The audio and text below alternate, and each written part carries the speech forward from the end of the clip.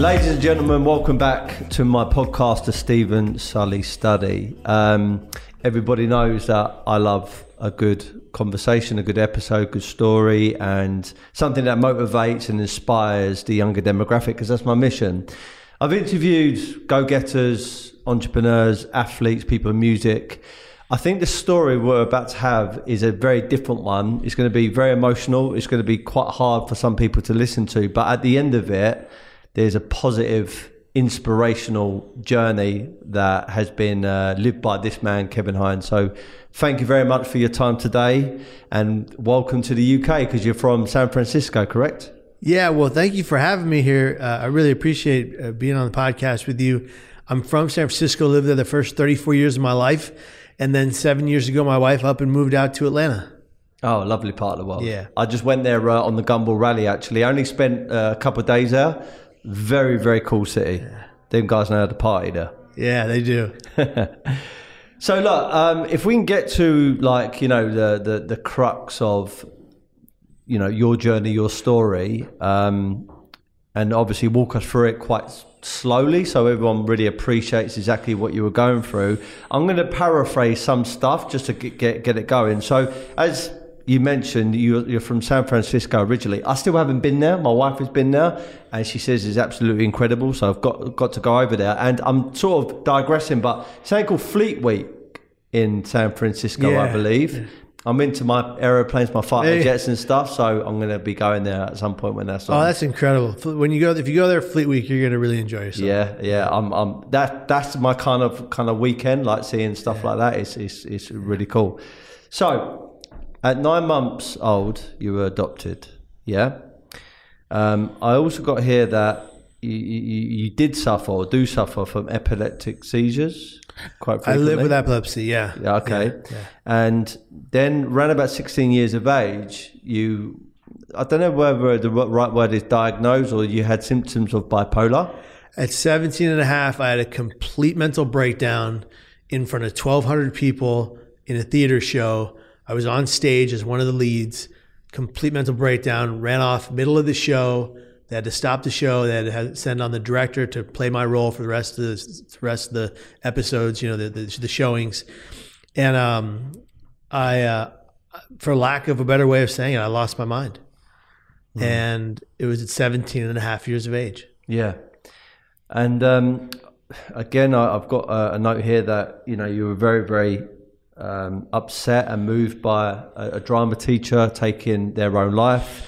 And in actual fact, in 2000, you actually wrote your own suicide note. And obviously, I'm paraphrasing, there's more information there, which I would like to drill down into. But then there was this moment on the 25th of September 2000 in America, San Francisco. You jumped off the very famous bridge, which is called the Golden Gate Bridge.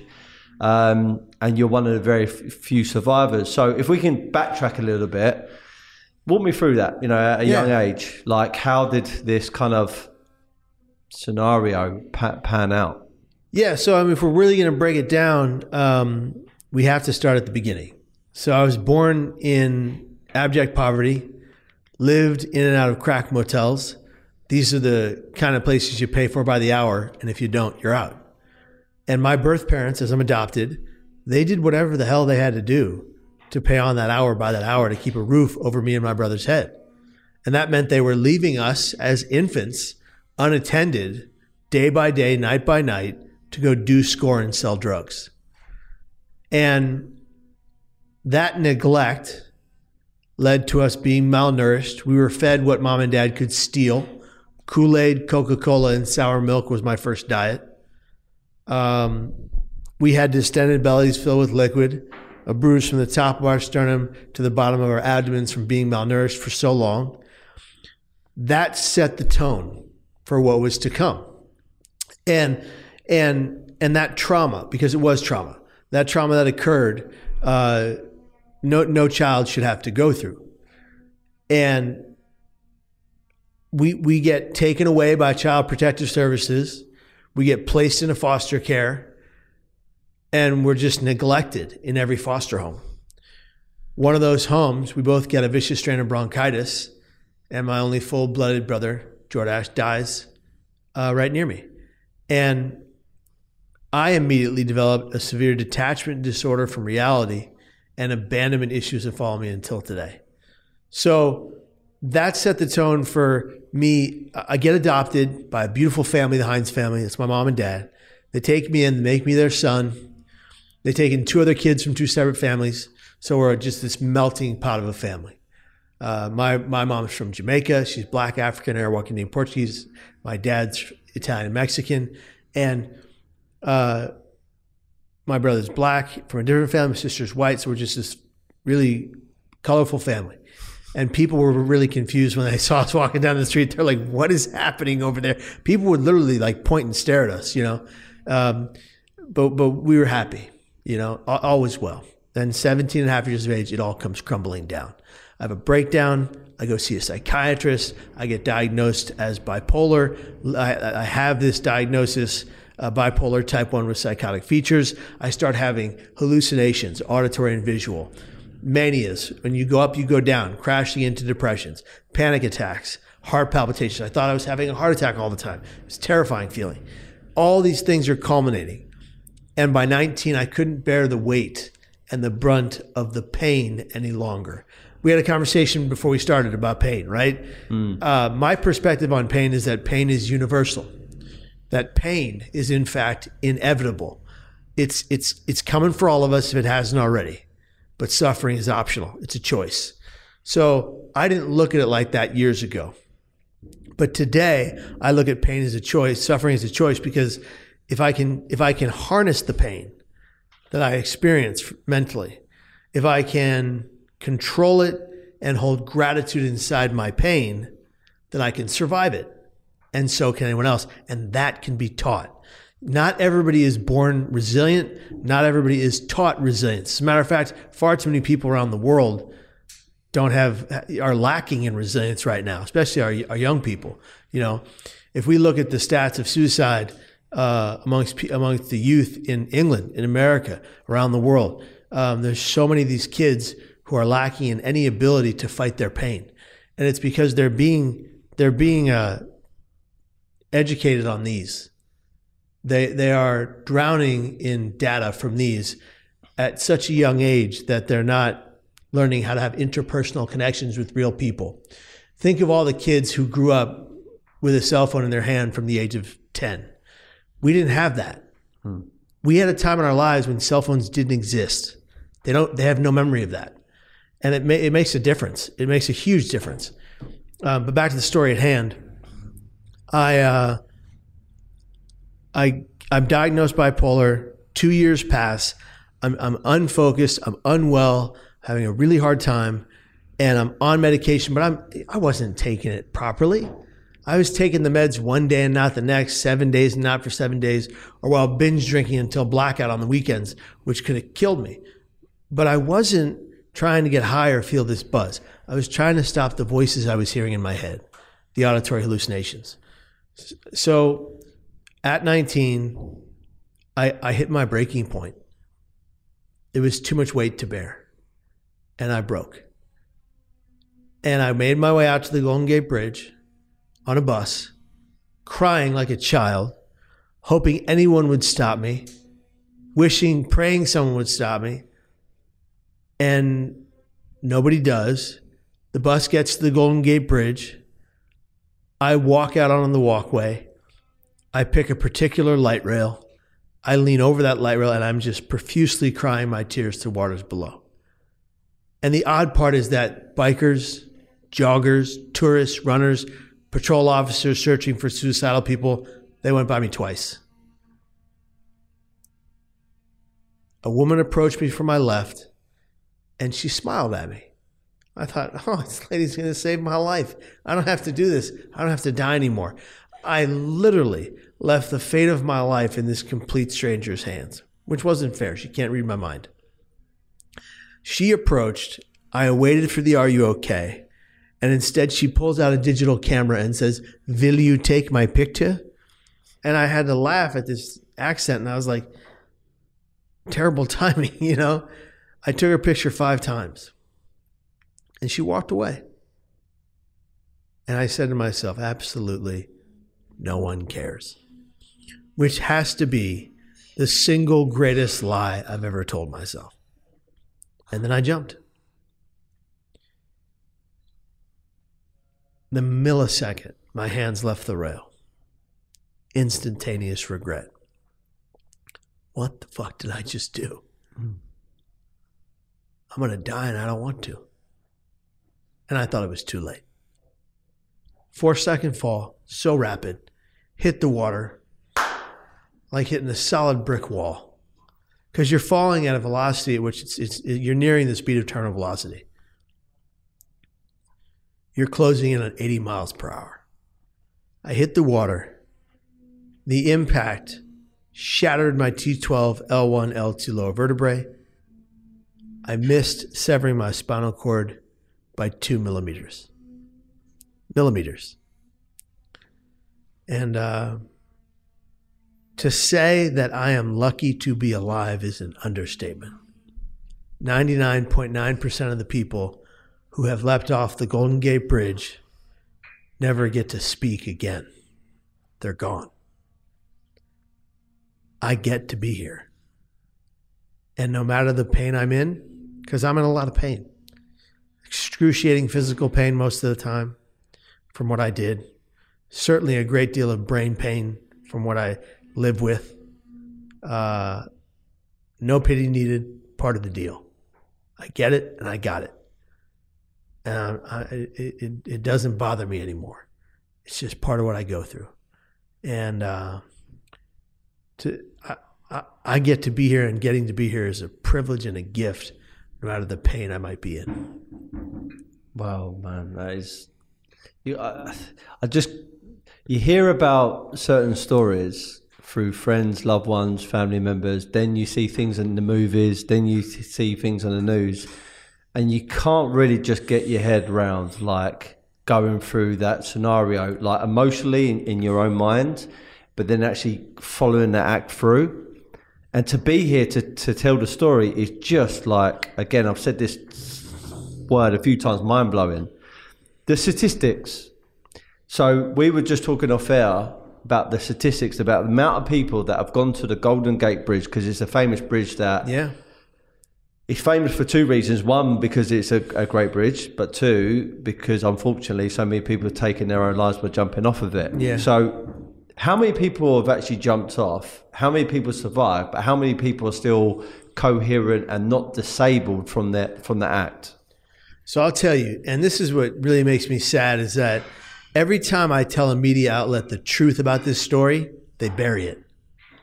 Every single time I tell media what the real numbers are, they go back to the numbers that the bridge district, the authority who runs and owns the bridge, has maintained for so long. The bridge directorate would like the world to believe that 1,800 people have died off the Golden Gate Bridge. That is utter and complete bullshit. The number is more like 3,000, 4,000 or higher for all the bodies washed away to sea, never to be found, for all the partial bodies that are found that are never counted, for all the bodies that are eaten by fish to the bone and never found. And the fact is that the former Marine coroner, when the Golden Gate Bridge District would say that 34 people died this year, the Marine coroner would come out and say it was more like 60. When the Golden Gate Bridge District would say, 45, 47 people died this year, the patrol officers of that era would come out and say it was more like 60 or 70 or higher. They have been lowering and stifling the numbers for decades. It makes me very angry because it's not a true understanding of how many people have actually died there, nor does it respect the people's families that lost those loved ones. And it breaks my heart because we're denying those truths. And so of the jumpers, the number today is that 99.3% are fatal of jumps off the Golden Gate Bridge, and that's because the Marin Health Center, which used to be Marin General Hospital, the place I went to when I jumped, has built an entire unit to keep people alive from those who survive off the Golden Gate Bridge. They've created a whole unit that actually helps to stabilize someone who survived off the Golden Gate Bridge. And they've now lowered the fatality rate of that by the work they have learned to do, which is incredible, just incredible. So that all started, that unit was created in part because of me coming in as a survivor, because they didn't know what the hell they were doing.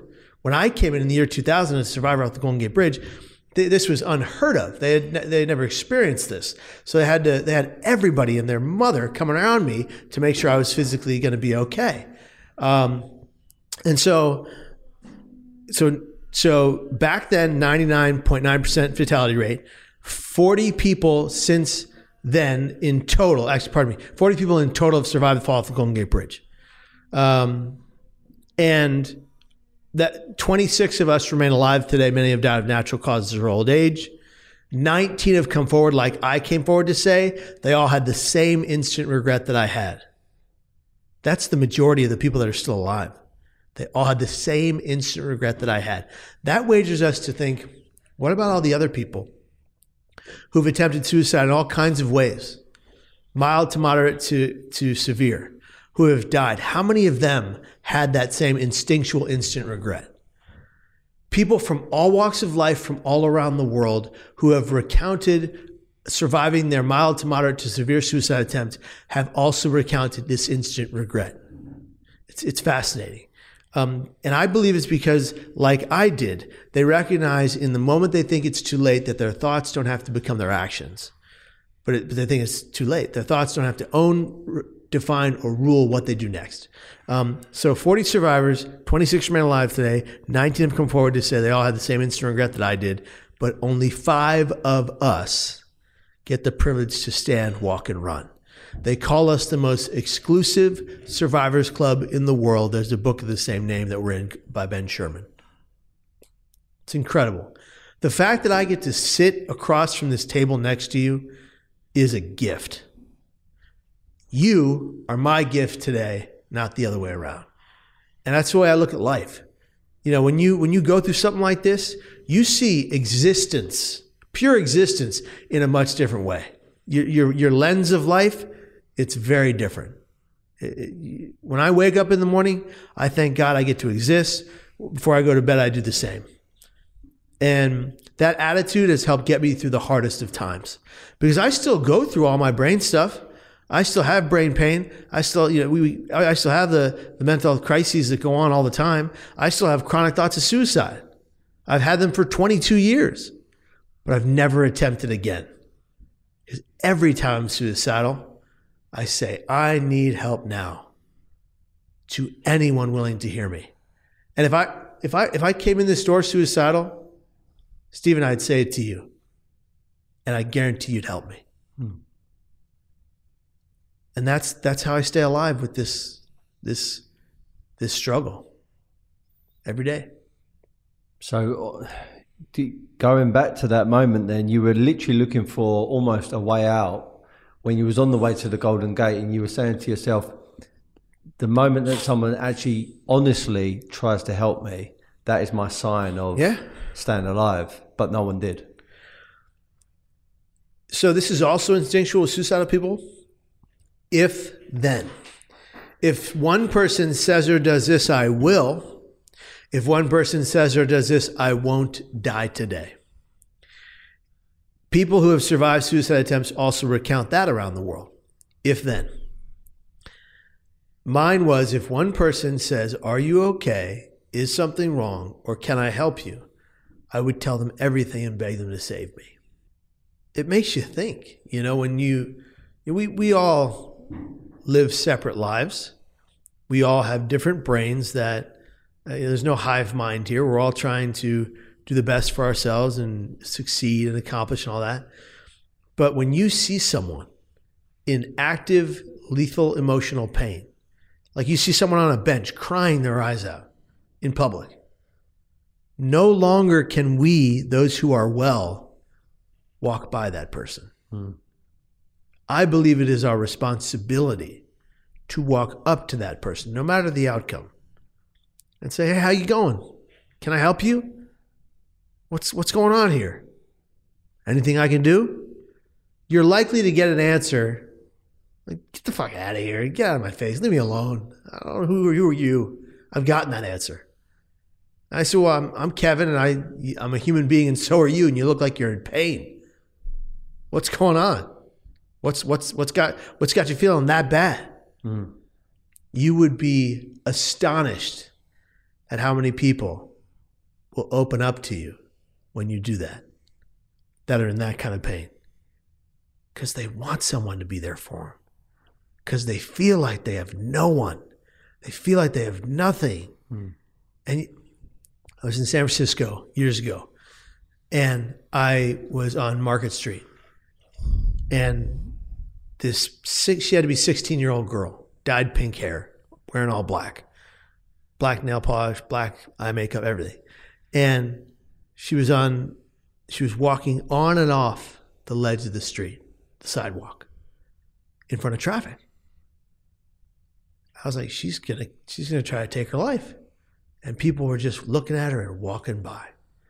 I immediately walked up to her. I stopped right in front of her as she went back one time. And I was like, hey, you okay?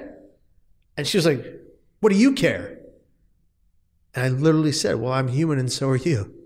So I do. And you look like you're about to do something very dangerous. What's going on? She's like, you don't know me.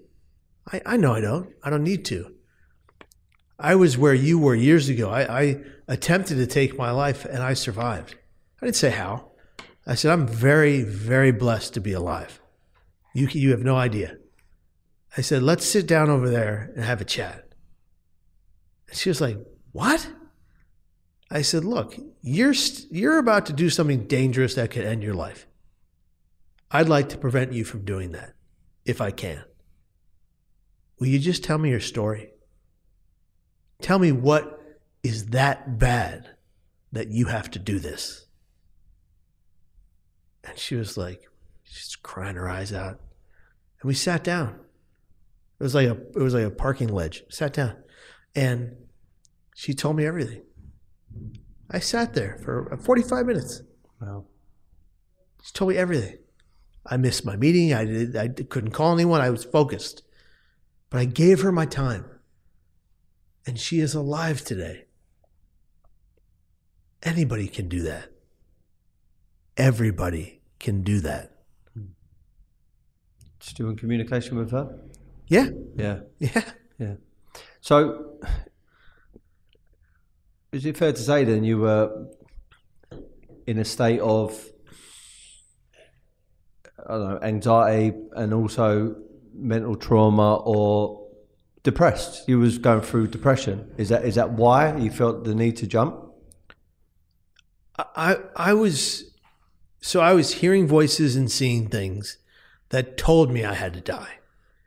So if you've never heard an auditory hallucination, for those of you who are listening or watching, imagine your headphones are on, your earbuds are in, and instead of that, musical playlist you have on Spotify or Apple, or instead of that podcast or that Audible book, instead you hear a person or people's voices in your head screaming at you things you have to do that you don't want to.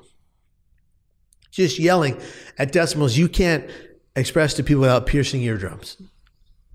You must die, jump now. You're useless. You're horrible. You're worthless. And that's what it would do. It would just tell me all the most terrible things about myself. And it didn't sound like my conscience. It sounded like a third-party voice in my head, unlike anyone I've ever known or met. I don't know much about this subject, but it sounds like from an outsider having this conversation with you right now, it's like almost a bit schizophrenic. And that's what people turn to. But so bipolar type 1 with psychotic features are just that. Those psychotic features include paranoid delusions, where you believe people are out to get you, trying to hurt you, trying to kill you. And then hallucinations, auditory and visual, where you hear voices and see things that don't exist to anyone but you. It's at the very least definitely called psychosis. So I experience, without the medication I take or the routine I follow, I experience horrible psychosis. If I was here with you, unmedicated, and not on my very strict routine, you would see a much different Kevin. You would see a Kevin, even though we talked for only a few minutes, that you wouldn't even recognize. And, you would see me talking over here to the person in the corner that doesn't exist to you. You would see me feeling threatened by, paranoid, but that snipers were coming to kill us both. You would see me, and this has happened before, where I believe that houses were going to come alive and eat me. Like, the psychosis I experience is legitimate, it is real, and it is terrifying. That's mind-blowing stuff. Your brain is that powerful. Yeah. If your brain is unwell, if your brain is malfunctioning, there goes the rest of you. So, okay. Jumping, you said about 4 seconds. 4-second fall. Yeah. Instant regret. Instant regret. I don't want to name any names, but there was someone in my wife's good friend's wife, who was also her friend, died, and there was this big conversation afterwards. She hung herself, but we are led to believe that she had instant regret because of the panic, that there was markings and stuff. They were drunk, they had an argument, and she thought, I'm going to show this person, I'm going to attempt to kill myself, but with the understanding that the person is probably going to find them before they do it, but they didn't, and she went ahead with it. Yeah. And when you say the instant regret, that's what it reminded me of, instantaneously. Yeah. Like, there must be so many people that have done that. So the instant regret, you jump off. When you say instant regret, you've only got 4 seconds to feel that instant regret. So what was that feeling like, or that internal talk? The millisecond my hands left the rail. And you were free falling. And I was free falling. The moment I could not reach back to the bridge, I was like, what the fuck did I just do? No. And as I fell, these were the words that rang true in my mind. What have I just done? I don't want to die. God, please save me. I hit the water. And when I actually opened my eyes in the water and I was drowning 70 feet beneath the water's surface, because you're sucked in a vacuum because you're falling at such a velocity. You're sucked in a vacuum down 70 feet. You're almost at the bottom of the bay. You can almost touch the bottom. I frantically swam in any direction. I was going down. I couldn't tell which way was up or down. My eyes began to bulge. My ears began to ring. Because of my swimming training, I knew I was going the wrong direction. I shot for the opposite direction. I shot as fast as my arms would take me. I couldn't feel my legs. They were working. And I broke the surface of the water, took a breath of air, having a violent asthma attack.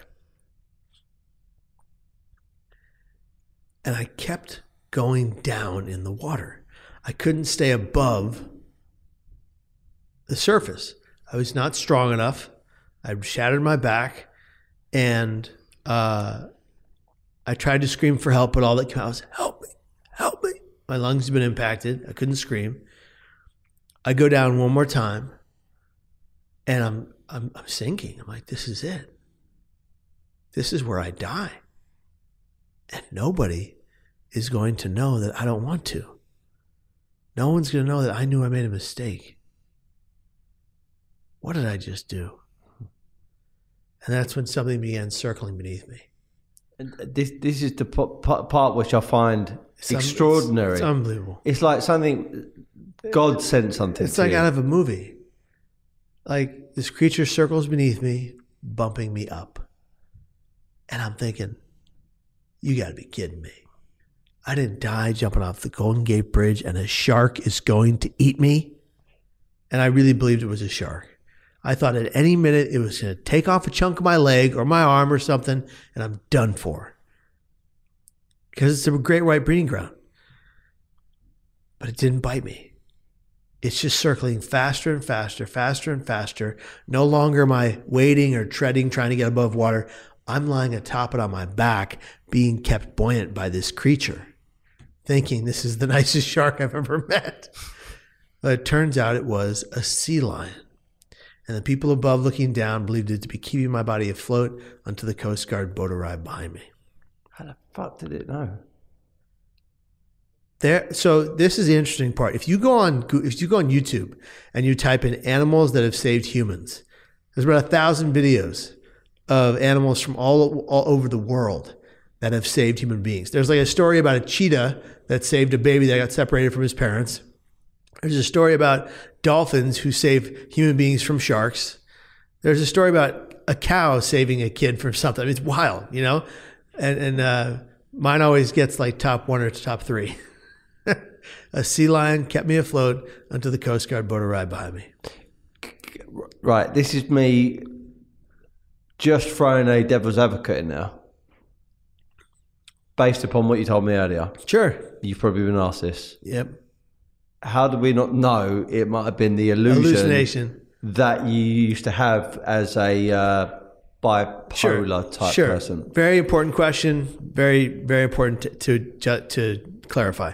So I never had that type of hallucination. The hallucinations I would have would be of a man in the corner of a room with a butcher knife in his hand ready to kill me. So that's number one. Number two, a man named Morgan McWard took pictures of the sea lion keeping me afloat, sent them to my father. They're terrible. They're great pictures. They're terrifying to look at. It looks like my lifeless body above the water and this creature circling beneath it. And every frame of the picture, you can see the sea lion in a different position, circling beneath me. Next to that, there were at least 3 people that went to Cavallo Point to the Marin Coast Guard and recounted that exact situation, that a sea lion kept me afloat in the water, and that's an official documentation about on my chart. So it absolutely happened. Wow. And I because I remember I tried to punch this thing, and my hand just kept sliding off its back. And when you hit, what most people don't know is when you hit a shark with your hand, their skin is like sandpaper. It's very coarse. But when you're pressing off a sea lion, it's very slippery. And my hand was just sliding off of it like that. A bit like a dolphin. A bit like a dolphin, yeah, sure. Yeah. Or a porpoise, or yeah, right. Yeah. Yeah. So, yeah. I mean, they'd say a dog is a man's best friend, and a sea lion is well, dogs derive. By the way, I named him Herbert. Well, if you're listening, Herbert, thank you very much, Thank you, Herbert. Because a sea lion is, or the other way around, dogs are derived from sea lions, I think. You know, they're they say they're sea dogs, yeah. Yeah. They call them river dogs. So hitting the water, right? I know you said, so I've got a very childlike mind, because when I think about hitting the water, I'm like, you're going to survive because you're hitting the water. If you hit concrete, I understand, but if you pencil like into the water, surely you're going to survive. It's brutal. So do you actually remember the impact? Oh my God. Like the actual pain and the speed and the sound. What was that like? Like it was yesterday.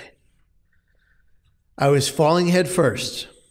I knew immediately if I hit head first, I will die, because you'll break your neck or yourself, or you'll get decapitated. People get decapitated all the time off the Golden Gate Bridge.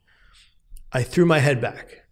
I landed in the only position that anyone has ever survived jumping off the Golden Gate Bridge, which I won't repeat because I don't want to give people ideas.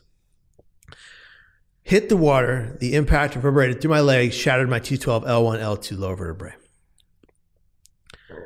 And the vertebrae shattering is why I missed severing my spinal cord by 2 millimeters, which is incredible by itself. Like 2 millimeters away from certain death. And then, you know, when you fall like that, I only had those few seconds to think, and those are my thoughts very rapidly.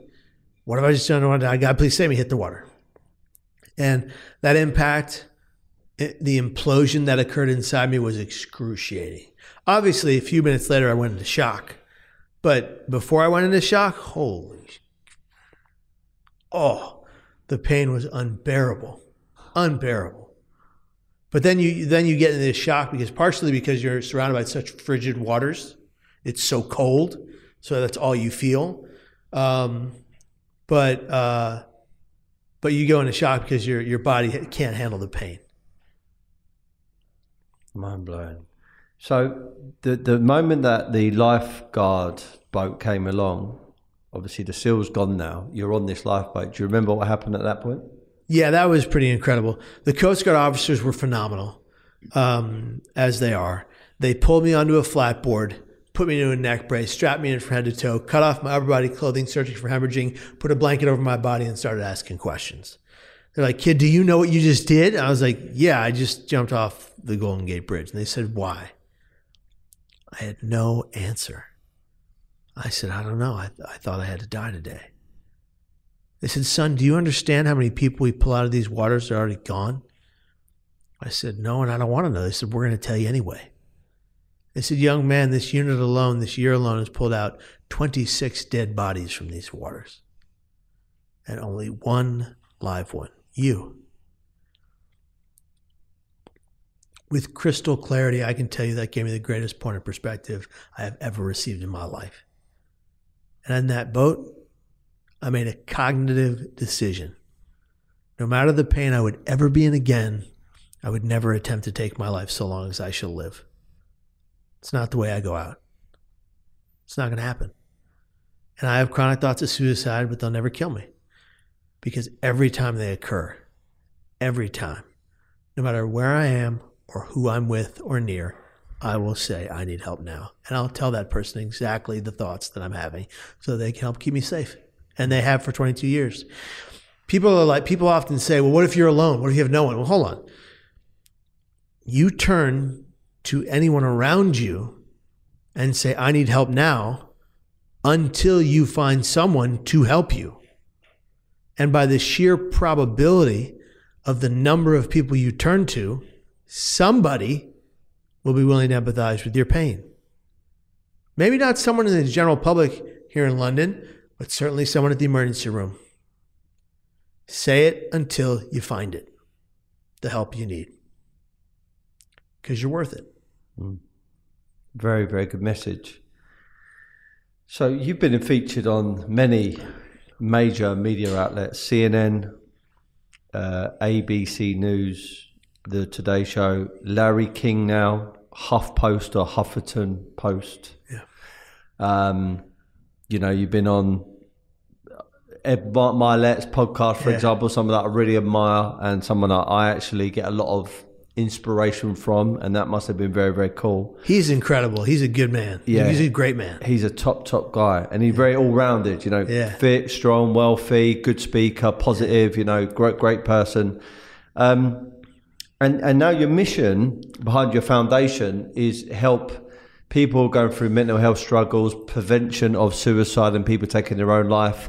You're a great speaker now, motivational speaker, kind of a mentor and a coach at the same time, and you're touring the world and getting your story out there. I mean, how do you go from someone that felt like you had no mission, no purpose, wanting to take your life and jumping off the Golden Gate Bridge to this influencer? That's what you are. It's a purpose-driven life is what I say. I'm driven by purpose, and I was reluctant to ever talk about what I went through.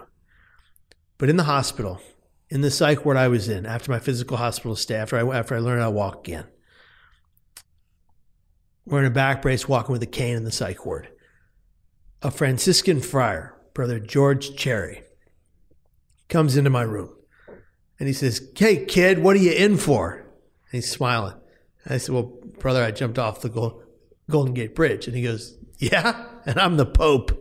He didn't believe me. He thought I was delusional because I was in a psych ward. I was like, no, brother, that's why I'm putting on this back brace. That's why I walk with this cane. I jumped off the Golden Gate Bridge.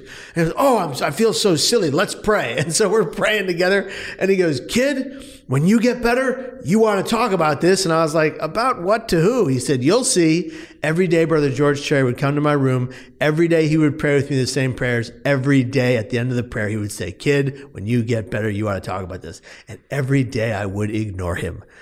On the last day of my stay, he goes, Kevin, I expect you'll talk about this. And I was like, see ya, whatever, buddy, sure. Get out of the hospital, go to church with my dad, same church I grew up in as a kid, church I was confirmed in, got married in.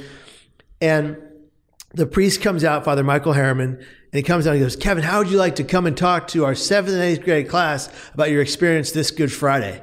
And I said, Father, I don't have a speech and I wouldn't know what to say. And my dad shoved me forward and goes, he'll do it. I was like, what are you doing? He goes, you'll do it. We need closure. I'm like, you need closure, old man. I need to go home and lay down. But I didn't say that out loud. He's 6'1" and I'm not.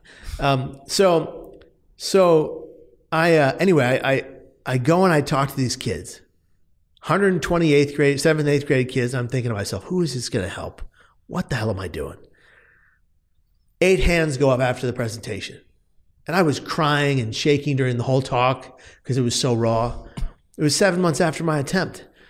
And the kids ask these questions, and they're all great questions, empowering, moving, intelligent questions, important questions. And I was like, did that just make an impact? Okay, cool. Then I went home and didn't think about it. 2 weeks later, Father Harriman calls me to the rectory. I go there, I hike up 2 miles, my back brace and my cane, took 2 hours. I get there, sweating through my back brace, having an asthma attack, and the priest says, hands me a manila envelope. I open it up. It's a hand penciled colored drawing by one of the kids of the Sacred Heart of Jesus, really beautifully done. Open that up, 120 letters from 120 kids. Obviously, they were mandated to write the letters, Nonetheless, they were given no parameters on what they could write. They were told to write me to their heart's content. 6 of the kids wrote of their active suicidal crisis.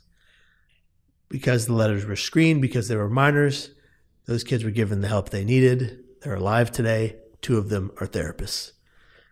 When that happened, when the initial part of that happened, my father read the letters and said, Kevin, we have to do this however, wherever, and whenever possible, and we can't stop. And from there, I created, with my wife, first of all, a company that we run for speakers. And then we created a second company to a film production company. And so we make documentaries, kind of like you do. We make documentaries about topics like suicide prevention, brain and mental health, social justice issues, things like that. And our last documentary, Suicide: The Ripple Effect, was seen by over 2 million people in 20 countries. It won 6 international film awards. And we're making a movie right now called The Net. And The Net is a film about the near 90-year battle to raise the net at the Golden Gate Bridge and stop the suicides there once and for all. And the best part of it all is that the net is on the Golden Gate Bridge being constructed right now, thanks in great part due to the bridge, the Golden Gate Bridge District, the people who own and run the bridge, but thanks in great part to the foundation my father and I co-founded called the Bridge Rail Foundation. And that Paul Muller is the president of, and Dave Hull is the vice president. And the Bridge Rail Foundation is the largest dog in the fight to raise the net at the Golden Gate Bridge, stop suicides there. And they and all the people who lost their loved ones there, and all the people who are a part of the Bridge Rail Foundation, all the people that are connected in different mental health organizations, fought tirelessly, as we did, my father and I, for 22 years to make this happen. It's being built right now. And as of 2023, likely in November, not one more person will ever again die off the Golden Gate Bridge, and it will become the largest, most powerful, and brightest beacon for suicide prevention right around the world. All right. Round of applause to you, my friend. Smashed it. When a group of like-minded people get together and they don't stop, they can do anything. Absolutely. I'm going to backtrack slightly because I actually forgot to ask you. We got written down here, you wrote actually a suicide note in 2000. This is actually before you attempted, clearly, to jump off the Golden Gate Bridge. Was that linked, those two? So was it a suicide note, I'm going off now to the Golden Gate Bridge? Yeah, so that note was the night before. And what was in that note? A message to my family and friends and my girlfriend. I basically said, Mom, I love you, but you're not always right. I said, Dad, I love you, but stop bringing the office home. This isn't work. I said to my little brother, who wanted to be the next greatest DJ in the world, I said, be a household name. I said to my sister Elizabeth, who wanted to make films, you got this, go get it. I said to my best friend at the time, you'll find another best friend.